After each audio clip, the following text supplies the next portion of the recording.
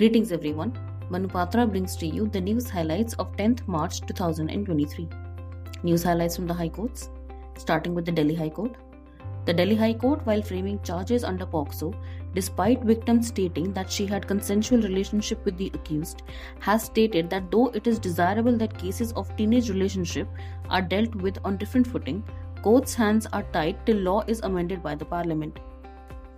The High Court has directed National Consortium for Rare Diseases to hold a meeting on clinical trials for developing indigenous therapies for Duchenne muscular dystrophy and Gaucher with DART or Hanogen Therapeutics Private Limited.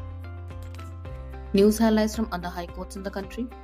The Bombay High Court, while observing that signatory of the cheque authorized by the company is not the drawer in terms of Section 143A of Negotiable Instruments Act, has held that he cannot be directed to pay interim compensation under Section 143A. The Kerala High Court, while evaluating the scheme of Commercial Courts Act 2015, has held that District Court has the jurisdiction to execute an arbitral award and the Commercial Court has not been conferred such jurisdiction under the Act. The Gujarat High Court, while observing that father of a child is natural and lawful guardian, has held that removal by him of his son from his mother is not an offence of kidnapping under Section 361 of IPC. The Orissa High Court, while giving directions for improving the conditions of jails across the state, has directed the state government to ensure that at least 10 more ambulances are provided to the Prisons Department for use in the jails and sub-jails.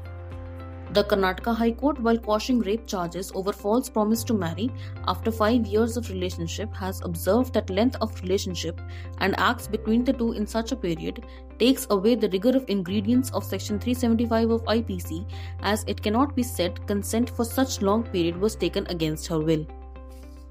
The Himachal Pradesh High Court, while adjudicating upon the meaning and scope of general category, has observed that general category means all and reservation for all makes no sense. Thus, appropriate meaning of general category is open for all. This concludes the news for today. Thank you so much.